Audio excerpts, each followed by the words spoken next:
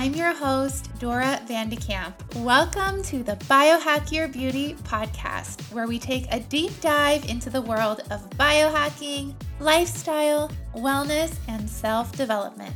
Join me in uncovering the mysteries of beauty, anti-aging, and ultimate longevity with the experts, teachers, and guides who are leading the health revolution. Hello, beautiful ones. Welcome back for another episode of the Biohack Your Beauty podcast. I hope you're having an amazing week. I'm having a great week. It's been really nice and warm. I know some of you, at least in the United States, are going through some really, really hot weather. I encourage you to just stay strong and try to enjoy the warm sunshine. I can't believe we are in June already and that we are halfway through the year. Wow. I mean, in 6 months, it will be the holidays. How crazy is that? Time feels like it is flying. I know that from an energetic standpoint, we are moving really quickly. I think there's a lot of transformation going on, a lot of switching timelines, and just speeding up the things that we are trying to manifest into our realities. So it's been really great to just witness all of this transformation and just so much growth and expansion. Today, I am going to be talking about Weston Price and the 11 principles of the traditional diet. And the reason I want to talk about the traditional diet is because I really believe that there is so much wisdom in our ancestors' diets that is applicable and helpful for the current issues that we are facing. So I'm sure you're aware that there are a lot of health issues in our modern society, from diabetes and cancer and degenerative diseases to also infertility, hormone imbalances, low testosterone in men, high estrogen in women, people having a really hard time sleeping, people having crazy anxiety. There are all of these health issues, and there are so many different views on how to address these issues. The reason I want to talk about Weston Price today and his book and his work is because what his work shows us is that our ancestors collectively did not have these issues, and they had a lot of things in common. So even though our ancestors were different, right? Like our European ancestors are different than our African ancestors, different than our Asian ancestors, right? All of these indigenous people, all of these native people had things in common. And the fascinating thing is that Weston Price's work shows us that before processed foods were introduced, right, modern ways of eating were introduced, our health was immaculate across the board. Wherever our ancestors lived, our health was amazing. And then Weston Price actually was documenting the diets of these groups of people, and he witnessed firsthand the introduction of processed foods into their diets, and then watched how their health transformed. And so his work actually documents through photographs, which we are so lucky to be able to see, that their dental structure changes, they became more susceptible to disease, they had cavities, their faces actually became narrower, there was crowding in their teeth, their bones became more delicate and brittle. After just one generation of eating more processed foods. And we call this, right, the white man's foods, the Western foods. So things like white flour and white sugar really changed everything for these people. And thinking of how many generations that is for us, right? How long have we been exposed to these processed foods and these modern diets, and how has it affected our health? The amazing thing is that we can go back. Our bodies are incredible.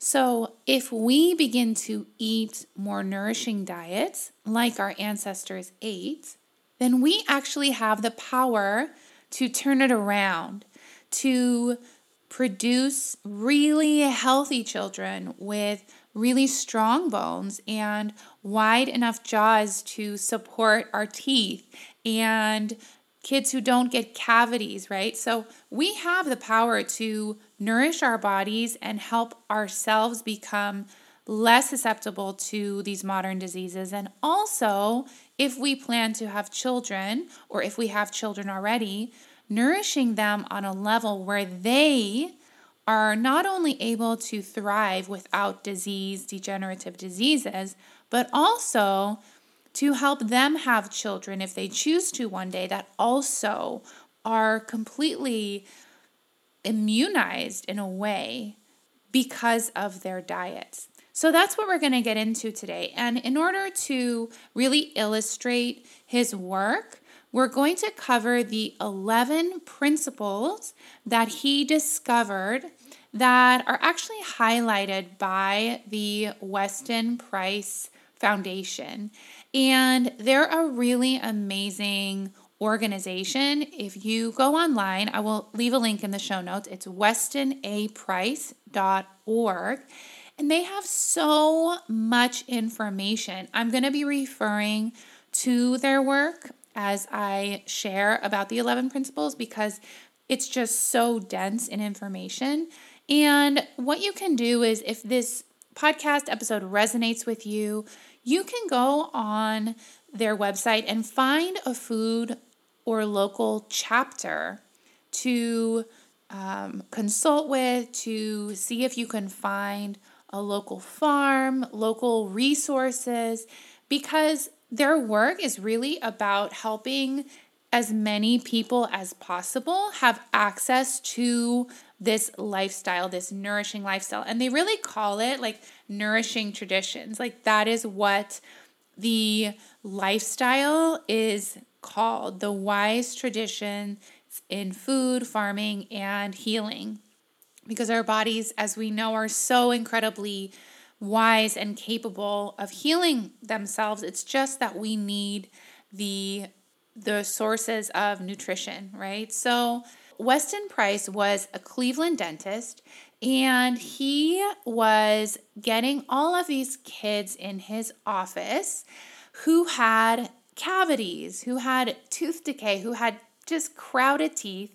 And he was wondering why in this modern society was he seeing all of these children who had all of these issues, health issues and tooth issues, when he was seeing photos of people in North and South America, in Polynesia, in Australia, who were native people, and yet they had these perfect teeth. No signs of cavity, no signs of crowding. And he started realizing like there must be something going on that we don't know about, that I don't know about. What is it? So he closed his practice, and for 10 years he traveled to the isolated parts of the earth to study the health of these peoples who had not yet been exposed to Western civilization. And his goal was really just to understand what good dental health meant. Like, how did these people have these really amazing teeth? And he studied people in Switzerland. He studied people in North and South America, Melanesian and Polynesian people. He studied African people, Australian people, the Maori in New Zealand, the Gaelic communities in the Hebrides. He really had this vast array of people that he was interacting with and getting to know. And wherever he went, he found that they had beautiful teeth, straight teeth, no braces, nothing, just straight teeth, no decay. Their physiques were really healthy, right? There wasn't like this overweightness or lack of energy or fatigue. They had a resistance to diseases, and they had a really good bone structure. Another thing that he noticed, which really was very significant to me because I have such an interest in just learning about childbirth and how to really help us have healthy babies and also a really healthy birthing process, was actually that the people he studied had a really easy time in childbirth. So for us, like, we have epidurals, we have all of these medications that help us not make childbirth painful. And the people he studied, he saw that their reproductive health was really amazing and that also they had ease of childbirth. So what did their diets look like? Well, they had at least 4 times the amount of minerals and water-soluble vitamins and at least 10 times the fat-soluble vitamins as we do. And all across the board, there were no vegan diets. So all of these traditional peoples had animal foods. They used butter, fish eggs, shellfish, organ meats, eggs, and animal fats. Very, very cholesterol-rich foods. And when I say organ meats, they were really just using, like we've talked about in other episodes, nose to tail. So they were using the blood, they were using the stomach, the brain, the tongue, everything, because every single thing had nutrition, like deep, dense nutrition. These people actually prized the organs over the rest of the animals. So what we think of as steak, that sometimes was just fed to the dogs because they really saw the organs as the gold of the animal. So that was really interesting to me. So let's go over the 11 principles. All of these principles were characteristics of traditional diets. So even though there was variation, some of these people ate ancient grains, some of them didn't. Some of them ate more plant food, some of them ate less. These were the 11 principles that all of these peoples had in common. Principle number 1.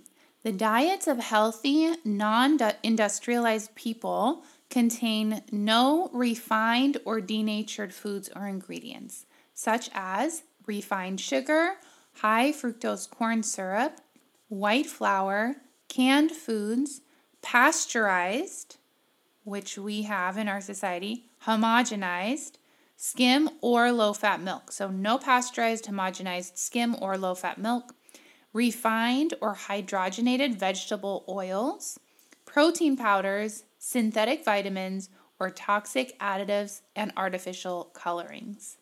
So when we touch on that first principle, I just want to highlight the pasteurization of dairy for our society. And this goes back to our industrialization of our society, because everything was really about commodifying and also making sure that we had things that kept longer, right? Because we had people that were working.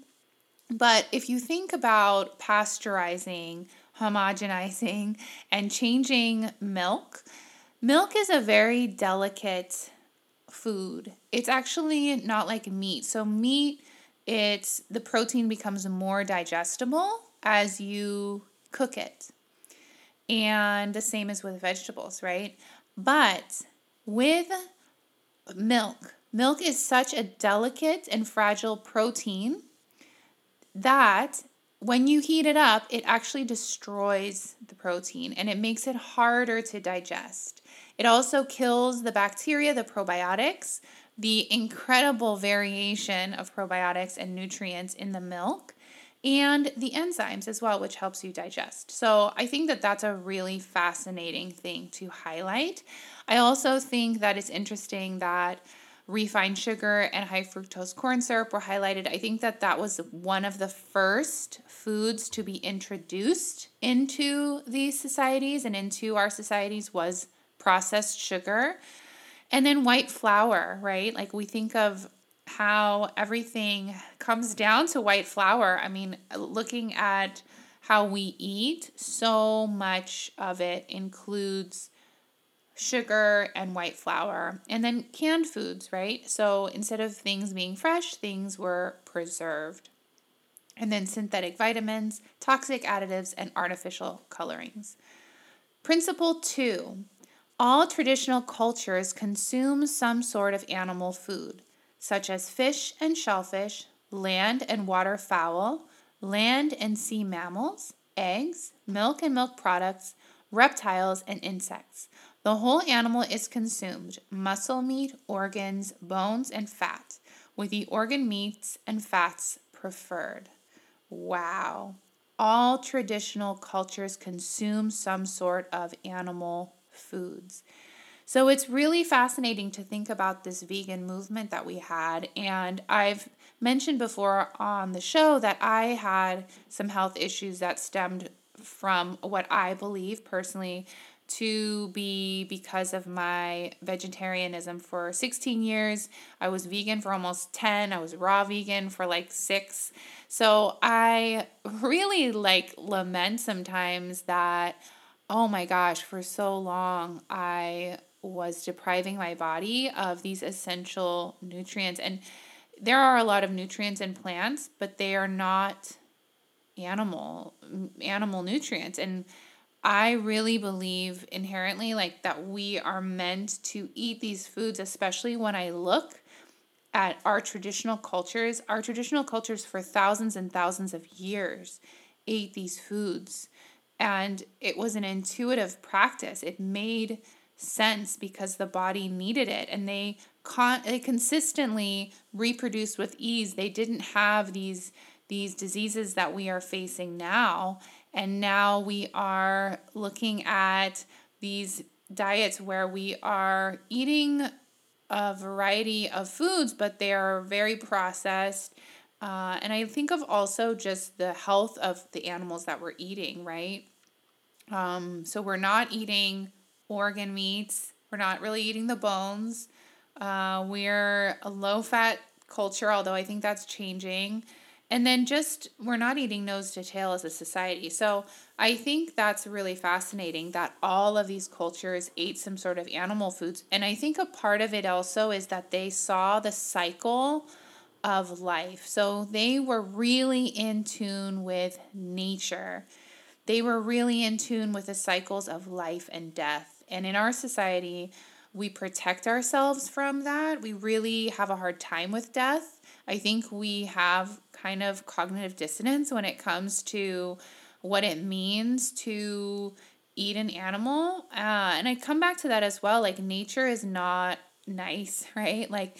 It's really based on need and what survival looks like. And for all animals, it's eating another animal, whether it's bugs or whether it's even when you're eating vegetables and grass, right? Look at all of the grazing animals that we have. They are definitely not killing beings, right? There's bugs and snails and little critters. And so I think it's just knowing that that is part of the cycle of life and we are a part of that. And there is a way to do that mindfully and consciously. And the problem is not with eating an animal, it's how the animal is raised and commodified, and also what it is being fed. Because this whole idea of animals having gas and like contributing to global or climate change, well, hello, they're eating these GMO grains. So if at all that is an issue and that is creating such a bad effect, it's really because they're not eating what they're supposed to eat, which is organic grass, right, from the earth. So really looking critically at the vegan movement, I think, is really, really important. And also looking at where the money is. Where is the money? Because if we trace the money, there's always somebody behind these kinds of propaganda.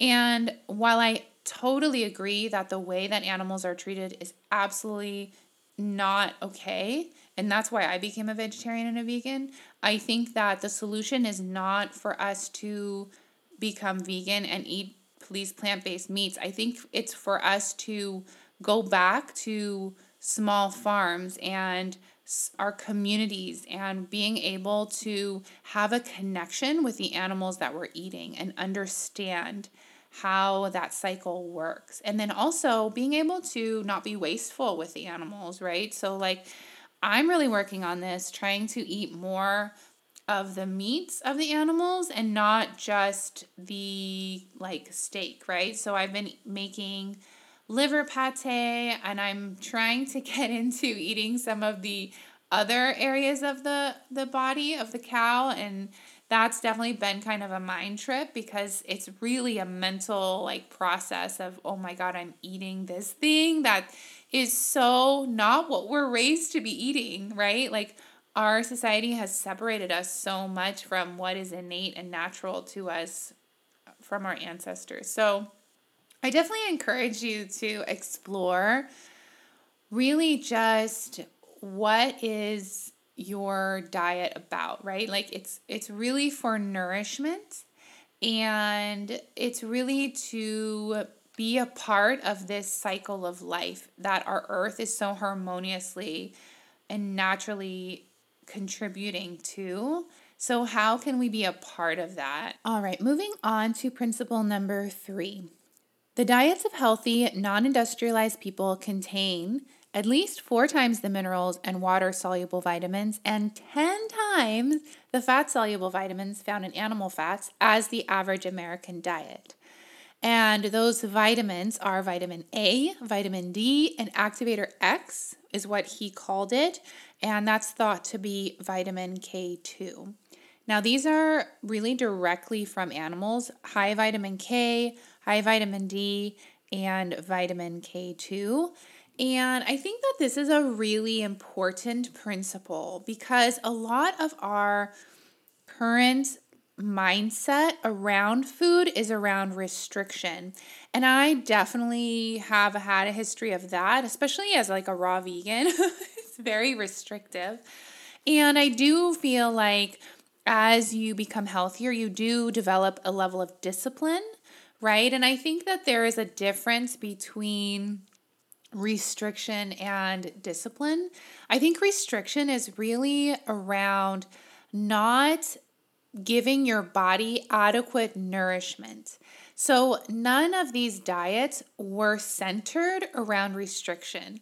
They were all centered around getting as much nutrition as possible, specifically minerals and fats.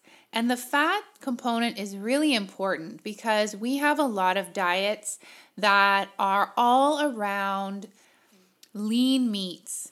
And what Weston Price talks a lot about is that lean meat, that was not something that was basically seen as garbage. Basically, like that was fed to the animals. That was not something that they were looking to eat. They were looking to get the highest fat content possible. And so the thing that's really interesting is how our focus on nutrition, maybe because we have a diet culture that's so incredibly pervasive, but we get our nourishment from high fat animal products. So full fat milk, right? Raw full fat milk, egg yolks. I mean, how many times have you heard just eat the egg whites?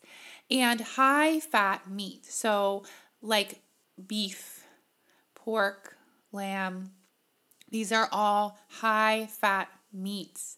And we are kind of taught that lean meat is better. So I think that that's a really interesting concept and a really important one, noticing also the mineral component. And I actually listened to a podcast episode recently about copper and how copper is something that we also don't have in our diet. Some of that is because copper has actually been bred out of things like spinach. So spinach actually was a really high copper content food, and then they wanted to make it all about iron, and so they basically depleted the copper over time out of spinach, and now it's an iron-rich food, but it's not a copper-rich food. So we want to really incorporate copper into our diet because it is one of the three most important minerals. Three most important minerals are magnesium, copper, and potassium. And we are not getting enough of any of those. So looking into ways to get bioavailable copper, right, as well as magnesium and potassium is really important. All right, number 4. All traditional cultures cooked some of their food, but also consumed a portion of their animal foods raw. Now, we talked about raw dairy.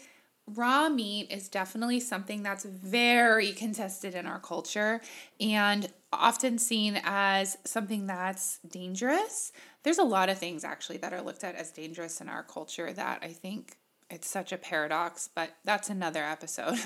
But when you look at animal foods and eating them raw, I think the way to really go is to look at raw eggs and raw beef or raw lamb. And the reason I mentioned those three is because the research shows, and this is something Dave Asprey talks a lot about, is that those are foods that you can cook a little bit and still maintain the enzymes and nutrients in them without having them be fully cooked, but they won't be toxic to you. So he recommends, Dave Asprey, on the Bulletproof diet as well, like eating beef, but eating it medium rare, and eating lamb medium rare. I still have not gotten the courage to eat lamb. After being a vegetarian for so long, I think that for me, my current, like the place where I'm at in my progress is eating beef, but I eat a lot of beef. That's kind of my favorite meat to eat, and I usually eat it medium rare. I cook it in maybe butter or duck fat, and then I just cook it to a certain level of doneness, medium rare, so it's still pink, and then I eat it. And then with eggs, I think the key really is, and this is with any animal food that you're eating raw, make sure that you know where it's coming from and that it's a food of high integrity. So if it is a grass-fed, grass-finished, 100% grass-fed food, if it has been pastured, right? Like we look at chickens, I always make sure to get the chicken eggs that have been pastured, really pastured, not the ones from Costco. Call me crazy, but I don't necessarily 100% trust that. But I look at the eggs that are from the local farms that are really able to, I can trace where they're coming from. I know that that is going to be a healthy egg from a healthy source with integrity, and that is something that I would eat raw. So raw egg yolks coming from a really good source, organic, pastured, and the same with meat. I go to the butcher, I get fresh meat, and I cook it medium rare. Now, you can even go to rare. You can even choose to do raw. I am not the consultant for that. I definitely would do your research when it comes to that, just because it's something so different from what we do. And if you haven't explored this yet, I think really looking at doing your own research. And I really feel like that is just so big, right? Because we jump on these trends of what sounds like the next best thing. And I think we are so like the grass is greener on the other side. But our ancestors, they learned this from generations before them, and they were really in tune with these practices, and they weren't just learning them from different places and then incorporating them. They were really doing something that was so intuitive and ingrained in their culture. And so I feel like it's not necessarily the best thing for us to just jump on trends. Even this, right? Like, this is not a trend because it's something that goes back so many years, and there's documented science that is supporting this. But even then, you really want to do your research. And if you're going to eat animal foods raw, do the research. Look at other people who are doing this. How are they doing this? Talk to them, DM them, message them, go to meetups, right? Like, these are things that are really, really powerful if they're done in a way that is mindful and conscious. So that is kind of what I would say about Principle 4, just from my perspective. And like every episode, this is just something that I'm exploring. When I'm interviewing people, these are incredibly wise, educated, informed people who are experts. And yet, this isn't medical advice. This is something for you to really explore and do your own research on. And I think that that's really important. Luckily, there is this beautiful organization called the Weston A. Price Foundation at westonaprice.org, where you have these resources and you can do your own research. But I think that that is really important. And your food, as I believe, is like the most important. It's the foundation of everything, of living to a ripe old age, but also of just being your best self. And if you are raising kids, nourishing your children and your family, and really just being able to thrive as a human being. So that is what I have to say about number 4. Number 5, principle number 5. Primitive and traditional diets have a high content of food, enzymes, and beneficial bacteria from lacto-fermented vegetables, fruits, beverages, dairy products, meats, and condiments. So these primitive and traditional diets, and I think the word primitive it's important to highlight. That was a word that he used and is used, but that really just means that these were people who came early on, right? These were traditional people who had a really rich history. It doesn't mean uneducated, and it doesn't have a negative connotation. So I just want to preface this by saying that. So the level of food enzymes and beneficial bacteria was really high. So food enzymes come in foods that are fresh, in foods that are fermented, in foods that have not been heated, and where the enzymes haven't been destroyed. So we've talked about the enzymes we have in our bodies to help our bodies digest, right? In our mouth, that's why we chew, because we need those enzymes to break down food before we even swallow our food. But food that is fresh has enzymes. So meat has enzymes, dairy, raw dairy has enzymes, vegetables have enzymes, fruits have enzymes. So really not cooking them to the point of like being dead. I mean, dead is not the right word, but making sure that you're preserving enzymes in some of your foods. Now, there are foods that you have to cook more, right? Like broccoli. And that is because you also have other toxins that food has that you need to cook out. And they did have a high content of cooked foods. But when it comes to these beneficial bacteria and these enzymes, a lot of it was because they were fermenting foods. They were fermenting foods like sauerkraut and kimchi and kombucha and they were pickling meats, right? So these are all ways that they were getting a high level of beneficial bacteria. And the thing that's really fascinating is that really fermented foods are one of the biggest gaps in our diets, right? So all of these traditional diets had a high content of lacto-fermented foods, and yet we don't eat them at all, right? So now we've taken the raw milk away, which has these beneficial bacteria and these enzymes, and we don't eat fermented foods. So adding fermented foods into your diet, I think, is a really powerful way to incorporate that. You can do kombucha. I would stay clear of the ones that have a ton of sugar added to them, but fruits, vegetables, anything that is fermented. I think sauerkraut is really great. Even just a big scoop of sauerkraut a day, or kefir, right? Like dairy kefir, raw dairy kefir is a really powerful way to get those food enzymes and beneficial bacteria. And then again, not overcooking your food. All right, principle number 6. Seeds, grains, and nuts are soaked, sprouted, fermented, or naturally leavened to neutralize naturally occurring anti-nutrients such as enzyme inhibitors, tannins, and phytic acid. So, as you may know, seeds, grains, and nuts, they tend to be what they call dormant.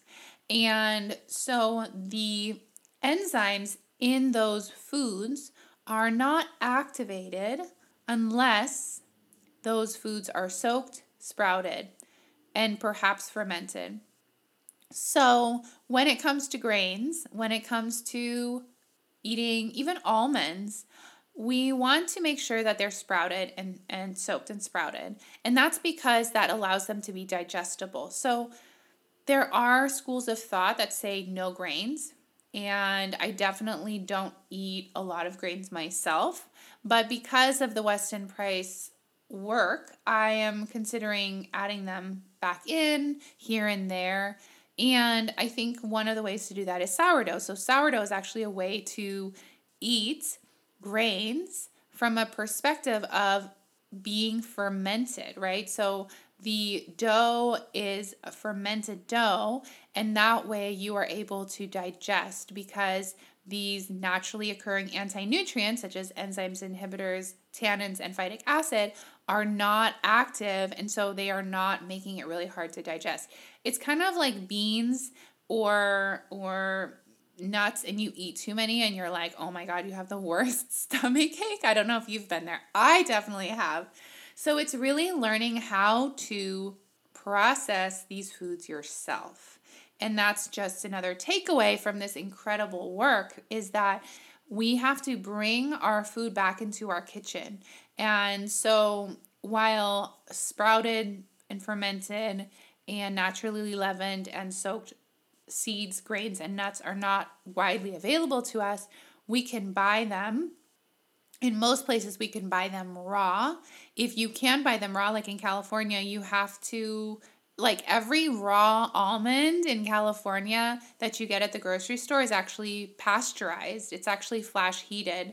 That's a part of the law in California. So you have to go to your local farm or your local produce stand, or even looking at outsourcing from another state if you can, to get really raw nuts and seeds and grains, and then soaking them and sprouting them, and then being able to eat them and thriving from them, because they are rich in nutrients, right? They just are hard to digest, and our ancestors knew that, and so they worked around that by making them bioavailable.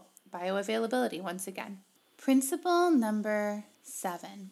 Total fat content of traditional diets varies from 30% to 80% of calories, but only about 4% of calories come from polyunsaturated oils naturally occurring in grains, legumes, nuts, fish, animal fats, and vegetables. The balance of fat calories is in the form of saturated and monounsaturated fatty acids. So thinking of polyunsaturated oils in our current day actually include plant-based oils. soybean oil, canola oil, corn oil, sunflower oil, safflower oil, and walnut oil, flaxseed oil. These make up now 30% of our diet. 30%. 30% compared to 4%. Wow, that is mind blowing. So it looks like we have a lot more of these polyunsaturated fats and oils in our diets than we used to. 30% compared to 4%. So what we need to do is take out those extra oils. But we look at the way that we're cooking and a lot of the processed foods we're eating, and these oils are in everything. If you go to the grocery store and you look at the ingredients, almost always they will have those polyunsaturated oils. And if you go to a restaurant, everything is cooked in polyunsaturated oils. Why? Because they're cheap. They're cheap because the food industry has a very well-oiled system, no pun intended, that makes it super accessible and easy and cheap to use those oils rather than the rich, nutrient-rich, saturated fatty acids that our ancestors used. So I think it really comes back to being very aware of the ingredients in your food, whether you are buying something at the grocery store, whether you are eating out, whether you're cooking something at home, really being mindful of the ingredients, where the ingredients are coming from. I know that we blame a lot of the destruction of the environment on the cattle and the animals that are being raised for food, but really the corn and the soybean and all of the sources for these oils, palm oil, they're very, very detrimental to the environment. And while palm oil is not a polyunsaturated oil, it is one that I choose not to eat because of the destruction of the environment. And it affects a lot of animals and habitats. So I think the most sustainable option is actually lard and tallow and butter. And these are the things we want to get from our local farm or from local sources as much as possible. And often when you eliminate that third party, your pricing becomes more reasonable and you are supporting your community. So I think that that's something to keep in mind.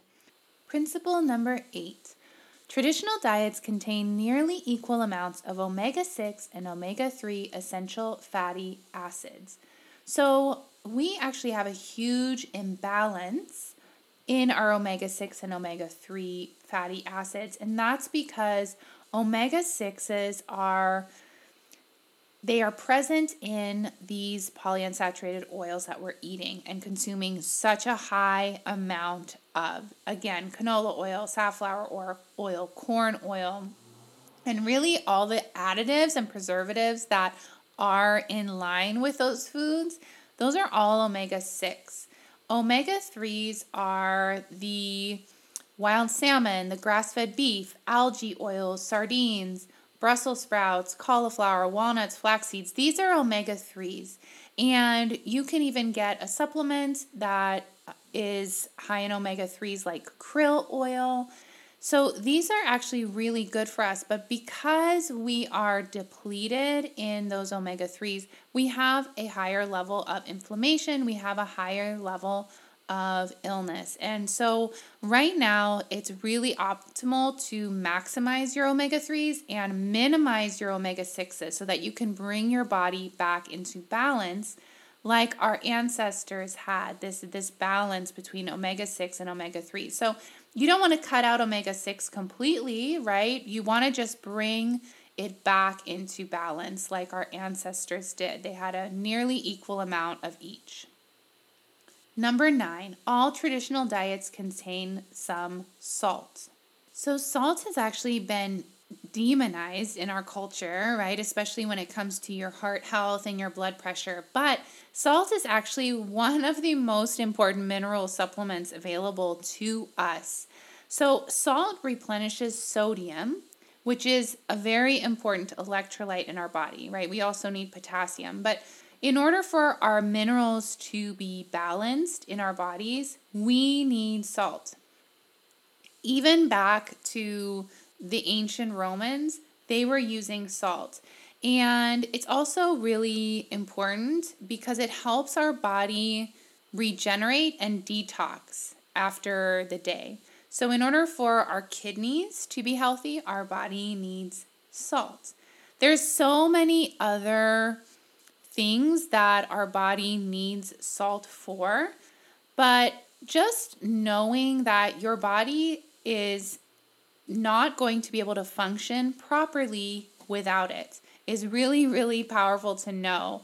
So, making sure that you're getting salt that is unprocessed, you definitely don't want to get the common table salt. Usually it's just sodium chloride, so it doesn't have any trace minerals and it's basically toxic. So, definitely avoiding table salt. I think sea salt is the most ideal form of salt. So getting sea salt from a quality company, it actually has more trace minerals than Himalayan salt. So I think that would be my choice. I've also heard that Himalayan salt is dyed sometimes. So just being really careful if you are doing Himalayan salt, making sure that it isn't dyed, that it is completely natural.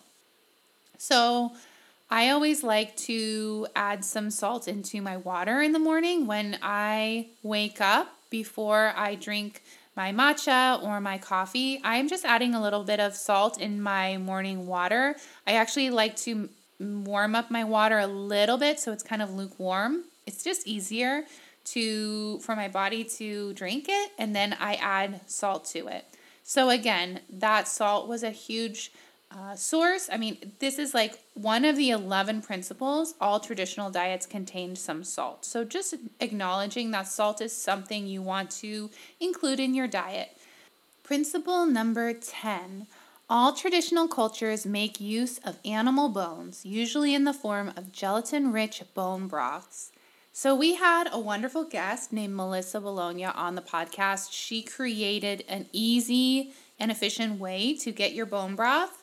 So that is also always an option. However, you can make your own bone broth. And I think the way to do this at home is going to your butcher, your local butcher, and getting bones from them. Or, again, going on westinaprice.org and reaching out to your chapter leader and seeing what local farms around you have these bones or provide these bones, because they're going to be fresh, they're going to be local, and they're going to be gelatin rich. So if you've ever made bone broth, really you would know that you're just basically taking water and you're going to be adding some of these bones, whether it's chicken bones, beef bones, whatever kind of bones that you are wanting to make bone broth with, and then you're really just simmering them for hours and hours. It's like this beautiful process of pulling the nutrients out of the bones and making a broth with them.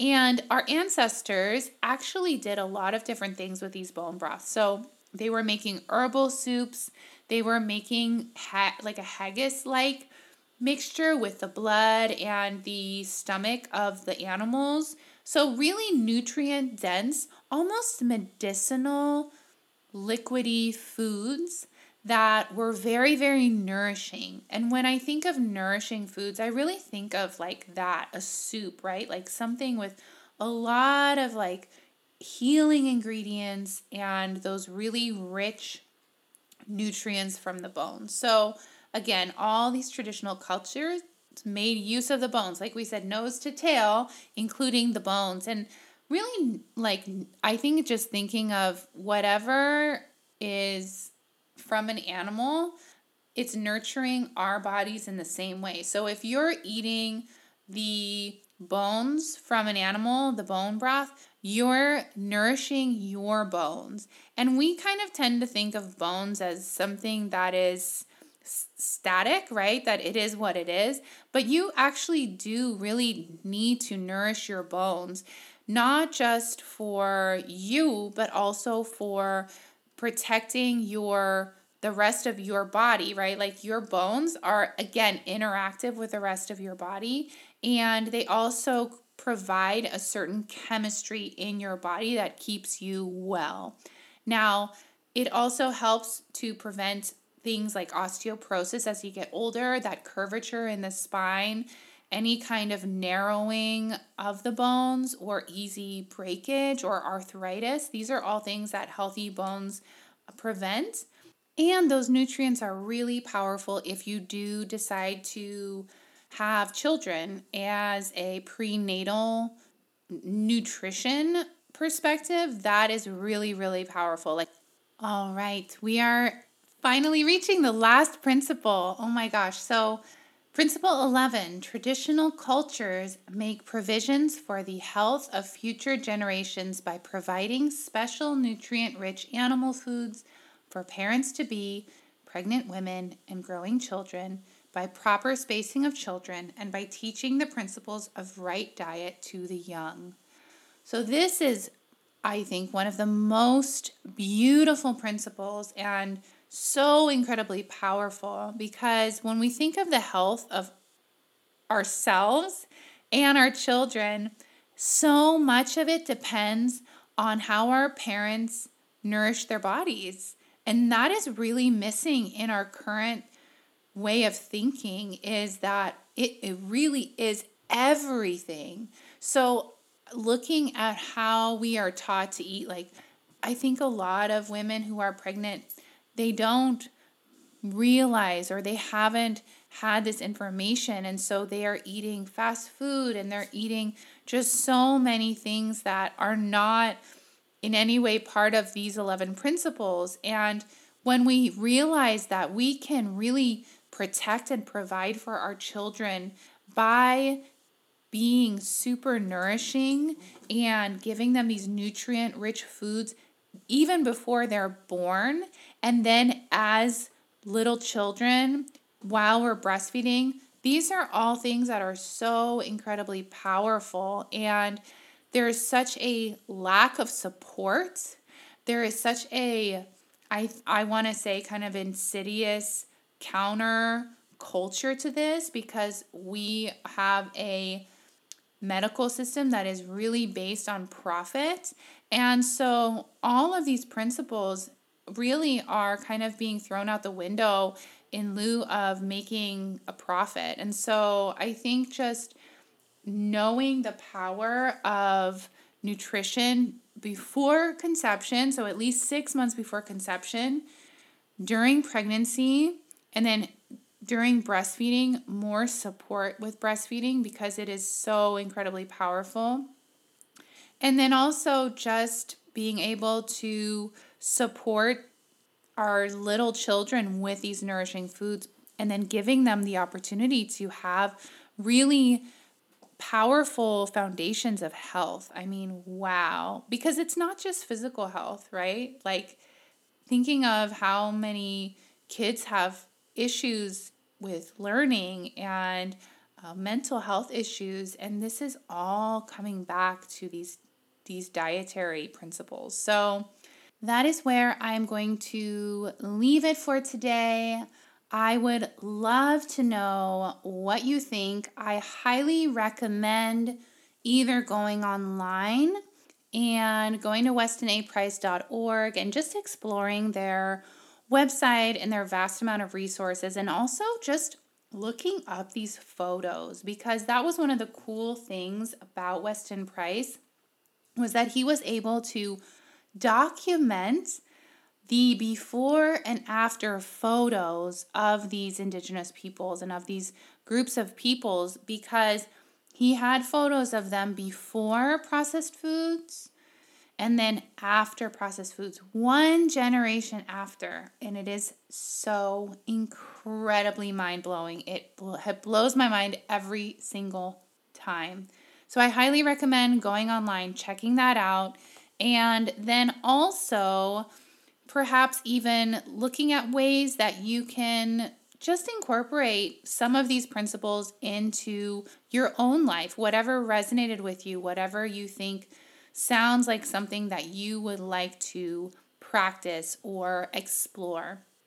I myself am looking to really incorporate all of them. And I think the cool thing about this is that it's really not about eliminating things. It's really about getting as much nutrient density as you can. And so I really like the idea of I can still eat things I like. I can still eat treats, but I know that I'll eat them more consciously because I won't be craving them because I'll be nourished. So there's a whole different perspective on balance and balance in my diet. So that is where I'm going to leave it today.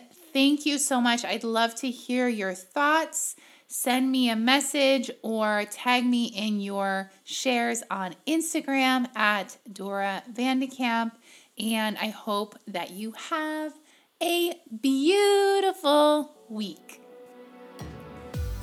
If you loved this episode, please give this podcast a positive review on iTunes or Spotify. It helps us spread the word about the power of holistic health and beauty, and it helps this podcast grow.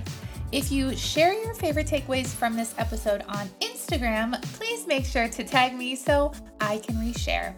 Thank you so much for listening. Have a beautiful week.